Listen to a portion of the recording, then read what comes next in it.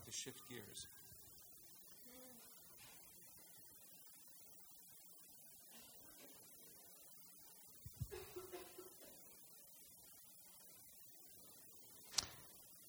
Okay.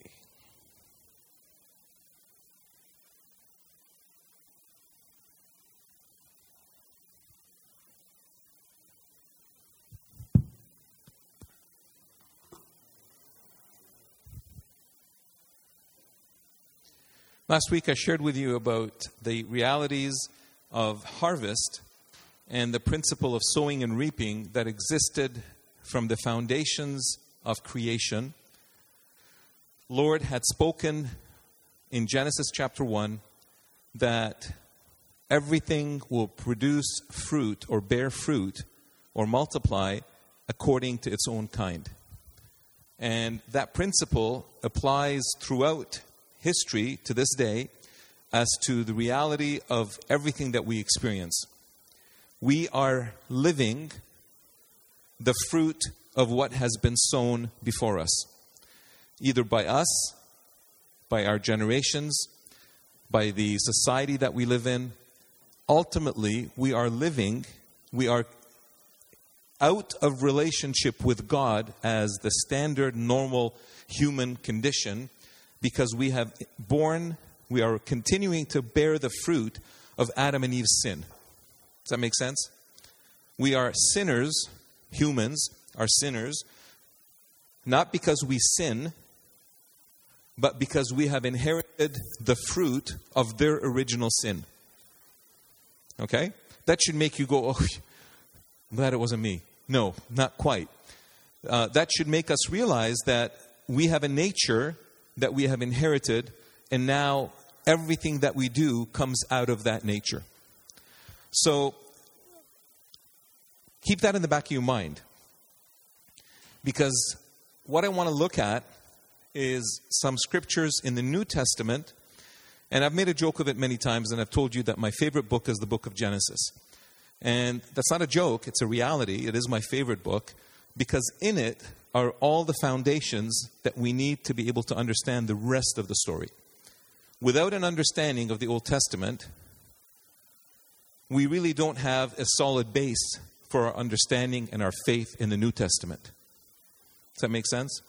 A lot of times in the church, we focus so much on the Gospels and on the writings of the apostles that we miss the reality that they don't stand on their own, but their foundation is that which we call the Old Testament. So Paul writes to Timothy, and he says these words to him. In chapter 3 of 2 Timothy, Paul is writing to his spiritual son. So keep in the back of your mind, sowing and reaping, reproduction according to its own kind. Sunflower seeds will only produce sunflowers. Humans will only produce humans. Keep that in the back of your mind. So spiritually speaking, Paul will reproduce someone who is like him. If Paul wasn't functioning in his Paul anointing, he would not be able to produce others like him. But he was functioning in his Paul anointing. If he was functioning as a Peter, he would be producing Peters. Does that make sense? So that's a great responsibility for each one of us, because each one of us produce according to our own kind. So in my home, my children, 30 years later, are beginning to say the jokes and catch themselves doing the silly things that they would groan about that dad was doing, because they're my children. Have you caught yourself doing that with your own parents? I'm so mom. I'm so dad. Why? Is it just environment? Could be. Is it genetic? Possibly. We don't know, but there's an element of reproduction that exists within the social fabric of humanity. So when Paul is writing to this, he's writing to a person that earlier on in his passage, in his writing, refers to him as my spiritual son. So there is a relationship of father and son between Paul the apostle and Timothy the pastor, and some would actually call him the apostle of the church in Ephesus.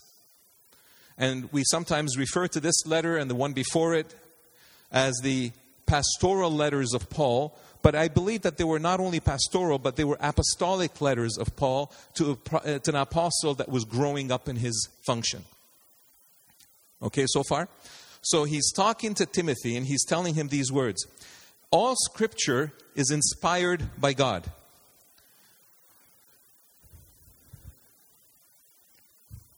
Let's break that down. What is he referring to?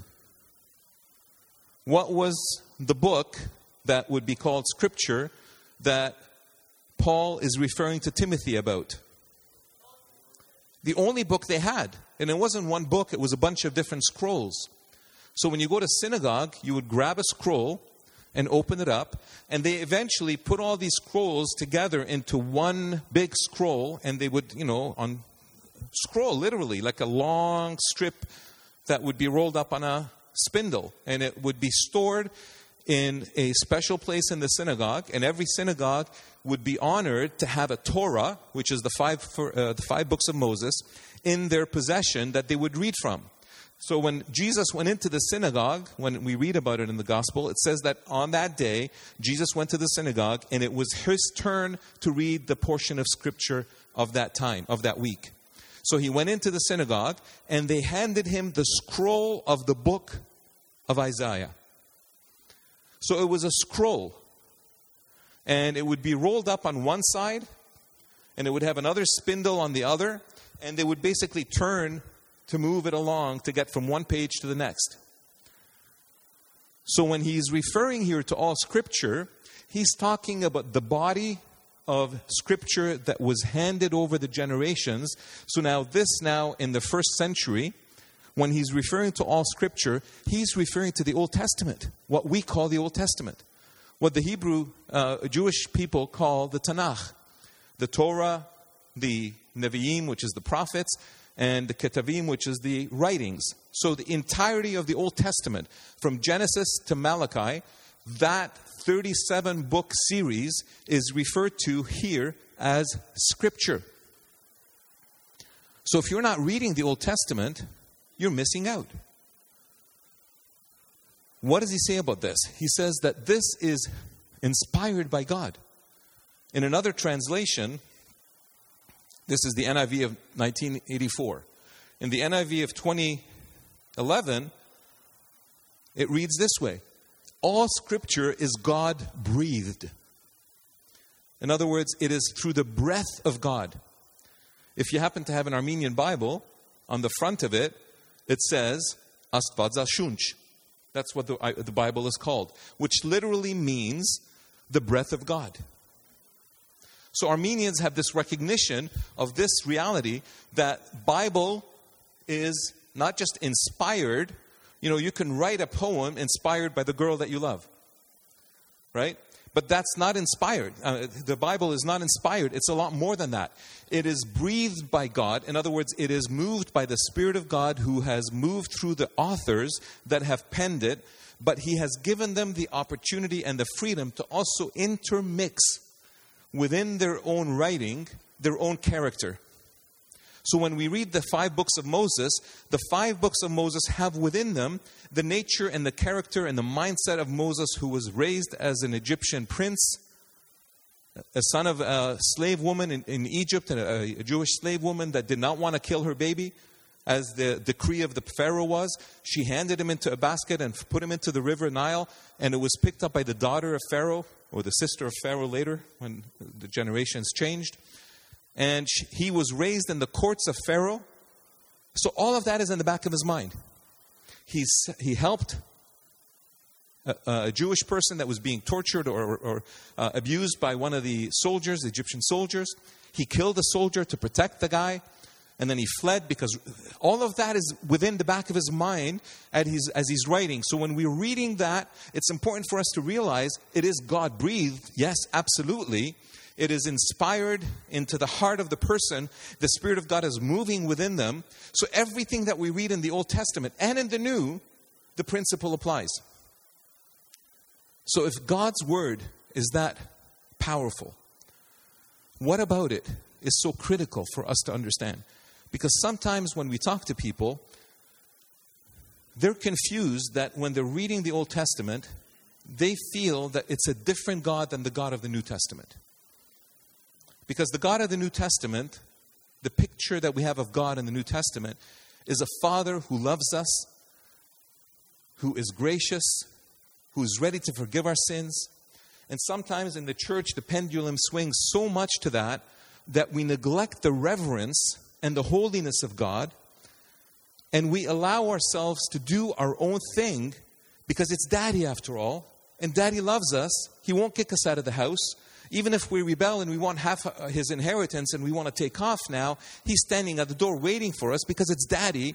But at the same time, he is God, the creator of heaven and earth, and he is the judge of all the living and the dead, and he is the God of all creation, and he is mighty, and no one can mess with him. He is holy. It's a terrible thing, it says in the scripture, to fall into the hands of the living God, for he is a consuming fire. Nothing will stand in his way. And it makes me tremble because I know myself and my own sinfulness. And even as a saved person who's in ministry and all of that, I struggle with certain things. And I come before the Lord in terror because I know that myself, I'm not worthy to stand in his presence, but for the Lamb of God. And you sang about that today.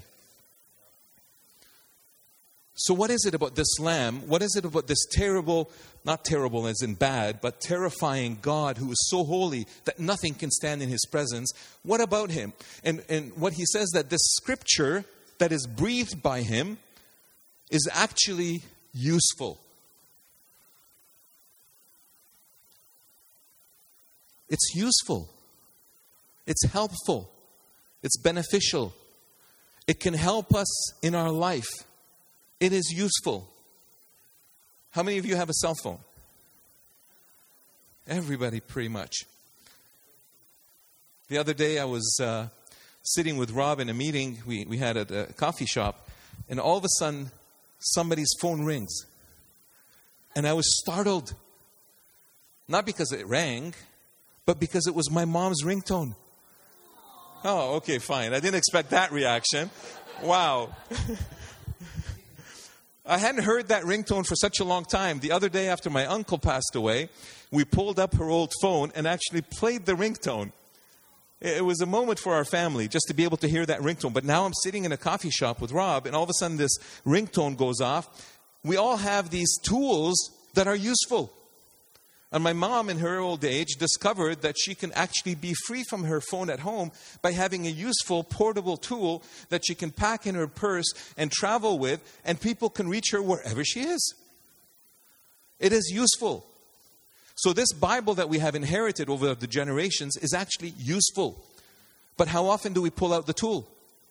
You know, sometimes one of the most frustrating things is when you have a family member that just never keeps their phone on. You know they have a phone. You want to reach them, but they don't have it on. Right? No, I'm not talking about that. He's got it on now. He used to keep it off because he had a different plan, but his plan now covers it, and we can reach him anytime we call his cell phone. We can text him, and he's always got his phone at hand. Right? But it was difficult when, my point is, if you have a tool that is useful, and if you don't use it, guess what? It's a waste.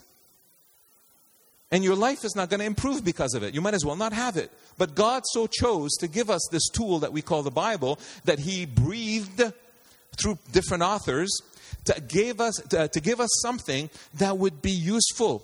But useful for what?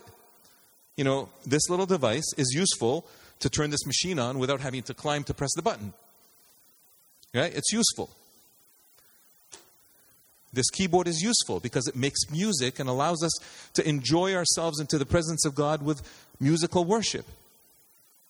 It's got a specific use. So what is the specific use of the Word of God? And that which is written down here, it's useful for, oh my goodness, the first one is rebuking. What? Oh, sorry, teaching. I thought my whole foot was just shot down the tubes. I didn't see that before. How is it rebuking? I missed the word up in the top line. Okay, that's where we were going. It's useful for teaching, right? So you first are taught. What is the first thing that a child goes through when they're born? Learning. And who are the teachers? The parents. And what do they teach? The most basic things. Open your mouth and suck on this bottle. Whew, you thought I was going somewhere else.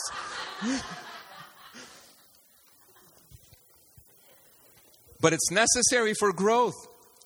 Okay? We teach. Okay, the next thing that we teach is mama, baba, all of these different things. And then we teach how to eat. Right? It's the most basic thing. The first thing that is being taught is how to eat. And the rest of it follows. It's useful for teaching how to eat. It's breathed from God. It's useful for teaching. And then when we don't learn it right, when we don't practice it correctly, we don't get punished, but we get corrected. Right? But because of our sinful nature, there's a rebuking element to the Word of God that goes between the teaching and the correcting. Because it brings us to our senses. It stands as a teacher who is telling us, you're wrong. You're wrong. And all through the time of the scripture that has been given, and this is only after the fall, the Word of God had no rebuking element in it ever before the fall.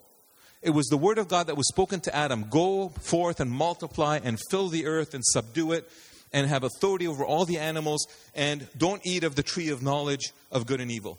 There was no rebuke in that. For the day you will eat of it, you will die. That was the Word of God at that moment. The entire revelation that God gave to humanity before the fall was that you are responsible for this planet.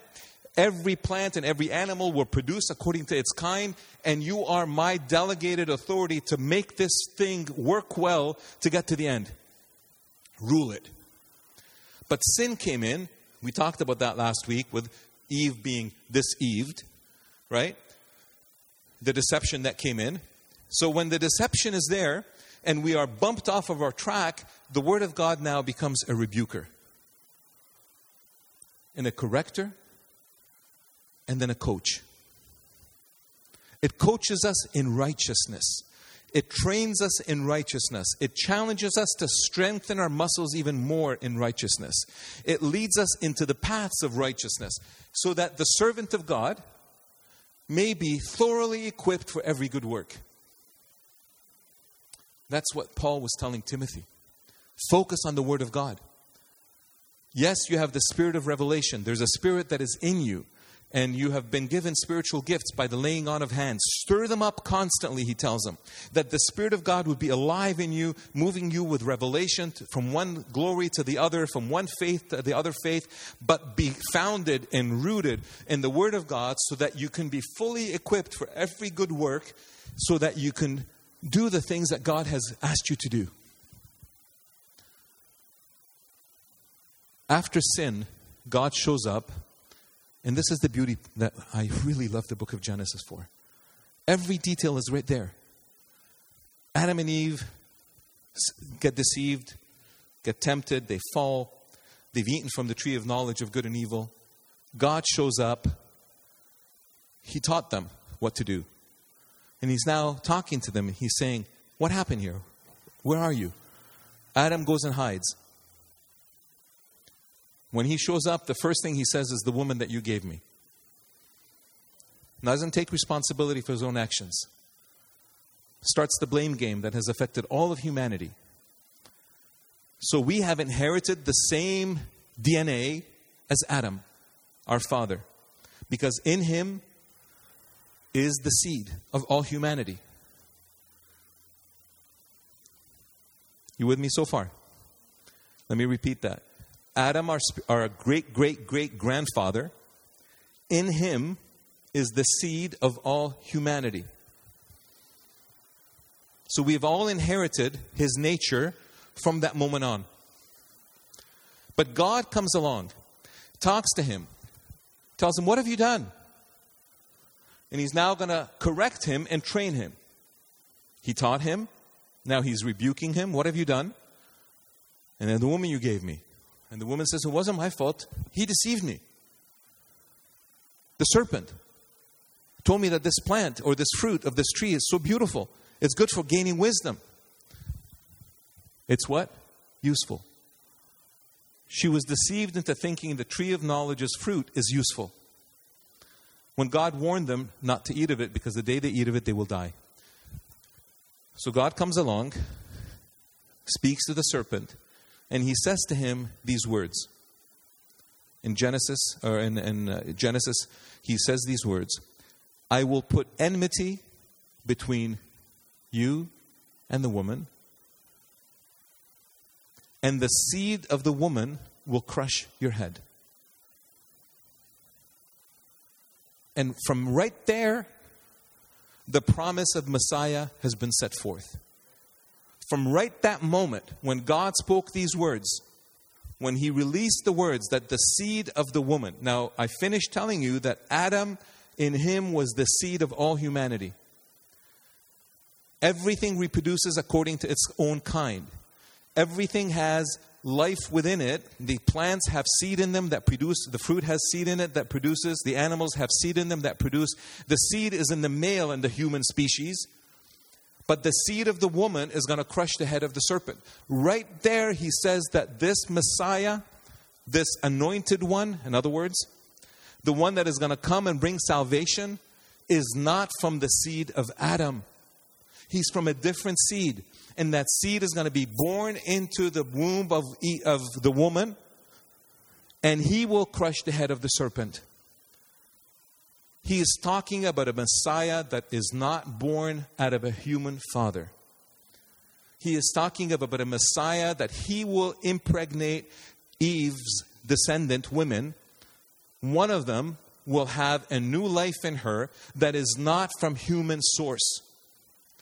Right there, he promises the Lamb of God that will take away the sin of the world. Right there, God made this promise that if you believe this, from this moment you will be saved. And he sets it into motion, and he actually demonstrates it by coming up to Adam and Eve and bringing animal skin and clothing them with him, with the lamb skin. I don't have that scripture on the screen, but you know what I'm talking about. After they finished the conversation, when they had discovered that they were naked, God clothed, they had fig leaves that they sewed together. God takes away the fig leaves and puts on the animal skin. Where did the animal skin come from? Did he have an inventory of animal skin rolls? Did he create animal skins just for that purpose? No. The animal skin came from an animal that he sacrificed to clothe them with, and the promise was set in motion from that day forth. So for generations, people looked back at that promise of the animal skin. For generations, they looked back to the promise of the seed of the woman that will crush the head of the serpent. From that moment, everyone who believed in that. When we think of Abraham as the father of our faith, sometimes we make the mistake into thinking that Abraham believed that there is a God, that he was a monotheistic person. He believed that there's but one God in a culture that had many gods. That's true.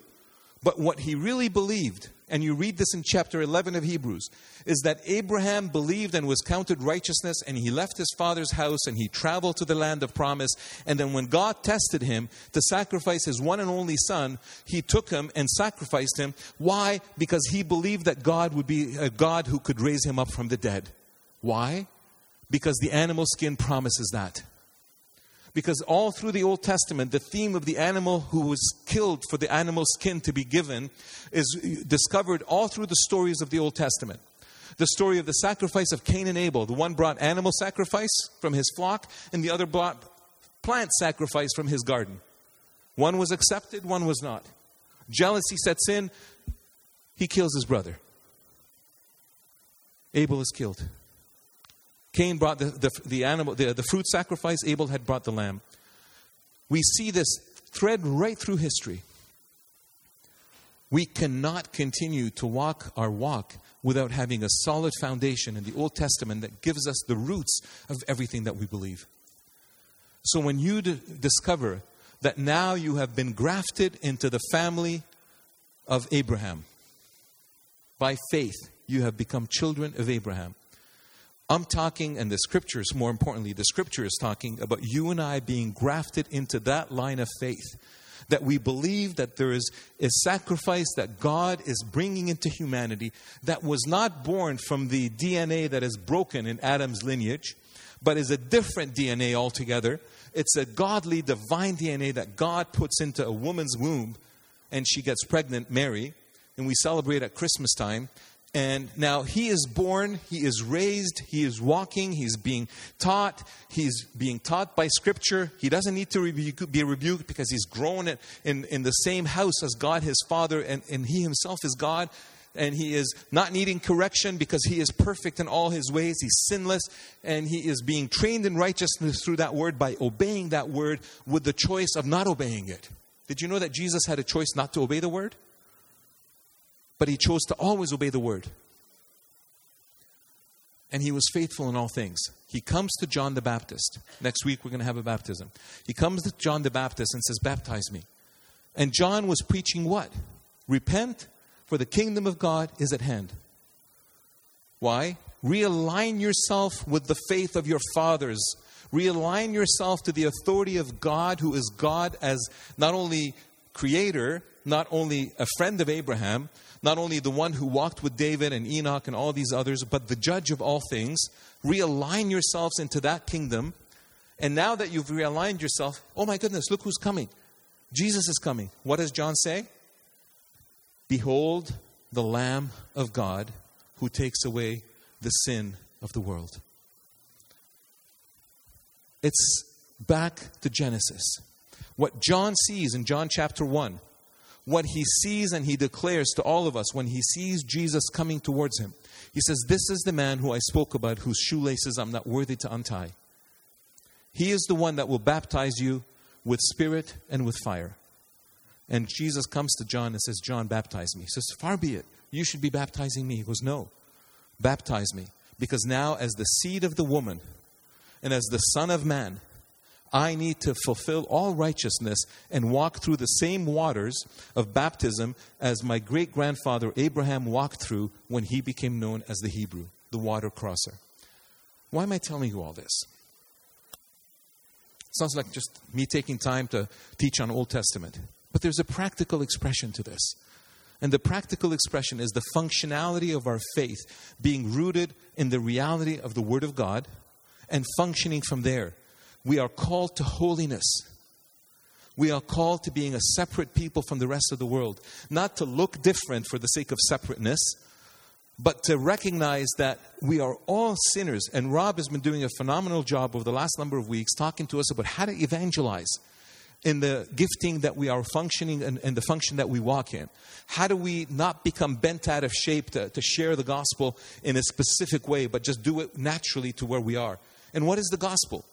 The gospel is that God himself sent his Son, the Lamb of God, to take away the whole world's sin. That's what we need to focus on. That the promise from the very beginning to Adam and Eve has been fulfilled. That all through the time between the fall and that conversation in the garden, right up until his birth and his death and resurrection, all the believers in that period that are written about in Hebrews 11, just as highlights, all those individuals had faith in that promise. That the Messiah is going to come through the seed of the woman. God is going to do this. And the Jews today still believe that the Messiah is to come, but hasn't already come. And they're looking forward to the era where the kingdom of God is established on the earth and perfection is there. That day will come. But they have missed the dip in the valley that says that he's going to first come as a Messiah who suffers and dies for his sins, for the sins of the world. He's going to be the Messiah who takes away the sins of the world. And that's what the promise to Abraham was. That's the promise to Adam and Eve was. That the head of the serpent, the one who is the deceiver, and he is constantly at work to deceive every one of us. Many different tricks, many different smokes and mirrors. He is constantly trying to deceive us. But the promise of God is faithful. He will send, back then he was saying, I will send the deliverer. He has sent the deliverer. And we are witnesses of that life that this deliverer gives us by the indwelling and the filling of his Spirit constantly in our lives. And that's our testimony. That's what the gospel is. Look at my life and what has happened in my life. Look at me as a model for you to understand. I'm not saying me alone, but all of us. Look at us as the children of God and what God has done in us by His grace. And the Lord gives us grace. He gives us words. He gives us power. He gives us miracles. And He gives us signs that we can give to people. And all of this pointing back to the reality that His promise is faithful and that His Messiah, His Son, has come to save the world. I have come to restore all that was lost. And that was lost. Humanity's essence was lost. Humanity's destiny was lost. Humanity's peace was lost. But He has given us that now. So everything that we do here, everything that all of these 109 positions, the 59 people that are serving, all of us together, everything that we're doing is for one purpose only. And that's the purpose of the whole church. That we experience the reality of the presence of God in our lives personally. Not just an intellectual understanding of what we believe, but a personal encounter and experience constantly with the seed of the woman that has crushed the head of the serpent once and for all on the cross and in His resurrection. Now that person in His authority can live in you. Does that mean all your prayers are going to be answered the way you want? Not necessarily. It will take a process because the Word of God is good for teaching, rebuking, correcting, and training to the righteousness of God being fulfilled in us. So I want to encourage you. Doesn't matter where you are in your journey so far. You may have had disappointments. I love it. I love the song that we were singing. I thought I was surrounded by the enemy, but I'm actually surrounded by you. So it doesn't matter what you're going through. Look past it. Of course it matters. I'm not trying to belittle what we're going through. Each of us is going through some hard things, painful things, life-damaging things sometimes. It doesn't change the fact that God loves us. And He has given us everything that we need for life and for holiness. And He has given it to us in the form of a very simple lamb. A lamb that is perfect in all ways. A lamb who's ready to die to give us the skin off His back, literally, that we would be clothed in righteousness. He has done all of that for us. He has breathed His word and given it to us. And it's for us now to embrace it, to eat it, to chew it, to digest it, to allow it to become part of who we are so that we are realigned correctly with Him. So I'm going to pray a blessing over us now before we finish and go downstairs. The reality of the Word of God is eternal. The principles that we see in the Word of God of sowing and reaping stand to this day. When we have communion, we're reminding ourselves that we are eating this lamb. Behold the Lamb of God that died to take away the sins of the earth, the world. The shed blood of the Lamb of God. And God gives them types and pictures in all of the Old Testament of what they had to do with the law. They had to go to the temple. They had to bring a sacrifice animal, put their hands on it to transfer their sin to the animal. The priest would take the animal, kill the animal, take the skin away. They would use the skin for other things. They would burn part of the animal. They would eat part of the animal. They would sprinkle the blood of the animal everywhere on the altar. All of these rituals point to one thing. That we are incapable of saving ourselves and we need His grace to be able to do that. And He has provided it in the seed of the woman, not from human existence, not from the Adamic line, but from the divine line He has given to us. So let's stand. And we'll close with this.